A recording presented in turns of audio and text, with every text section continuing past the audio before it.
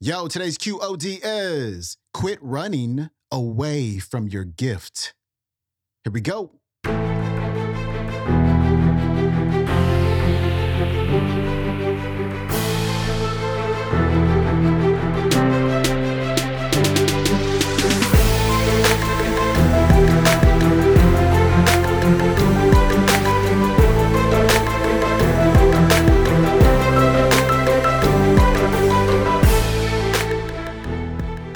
Welcome back to the Quote of the Day Show. I'm your host, Sean Croxton of SeanCroxton.com. We got Steve Harvey back on the show. And today, Steve is going to make a really good argument for not following your passion. You know, something we hear all the time, you got to follow your passion. And he's going to do that by sharing a few really inspiring stories about what can happen when you follow. Actually, first, when you identify and then you follow your gift.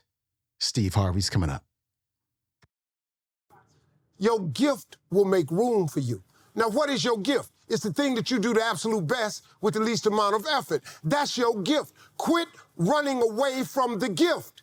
Your gift will make room for you. Stop trying to be something you ain't gifted at. Nobody asked you to go down here and study to be a dentist, and you ain't really good at that. Quit going down to the church trying to sing. You can't sing. Now, just because they let you sing at the church, you're not finna, ain't nobody else finna go with this. Because, you know, come as you are, the Lord loveth a cheerful giver, all that. We don't apply scriptures out here. You come to the Apollo and you can't sing, we got something for your ass up there. Period. Listen to me. All of you have this gift. Identify it. It's the thing that you do the absolute best with the least amount of effort. That's what you should be doing. You're wasting your time pursuing your passion. The Bible does not mention passion. It mentions your gift. What are you gifted at, and do that? Stop tripping. You can do that. If you fry chicken better than everybody you know, you ought to be somewhere frying chicken. People make millions of dollars frying chicken. Popeyes, Kentucky Fried Chicken, El Pollo Loco. All they doing is making chicken. They just found a way to do it. Somebody just started making chicken. You know the story of Marie Callender's? Do you know what this woman did, man? She worked for a diner, a greasy spoon diner that was going out of business. It was her only job. She was a single mother. It was her only job. She needed that job, but the diner was gonna close. So she went to the owner of the diner and said, let me bake one of my pies. People like my pies, and see if I can help you make a little money. He said, whatever, bring it in. She bought one pie in. They sold every slice. The next day, the people came in and asked for the pie. She had to go home and make another pie. The next day, so many people asked for the pie, she had to make 4 pies. Then people started saying, can I buy my own pie? She made so many pies at this store that she eventually saved her money and put a commercial oven in her house. Now, she done made so many pies, the dude's shop, he ain't selling hamburgers no more. All he's selling is them damn pies. That's how Marie Callender got started. Marie Callender now has over 120 restaurants. You can't go to no frozen food section without seeing Marie Callender in there. You know what she started with? A pie. One pie. The dude, when I had hair, when I had that world famous lining with that box cut, when I was Steve Hightower, Kings of Comedy, when I had that hair, the dude that cut my hair, I met him in 1986. He cut my hair for $10. I remembered him. When I got on TV, I hired him. He came out there, he started making $300 a haircut. I paid him $10.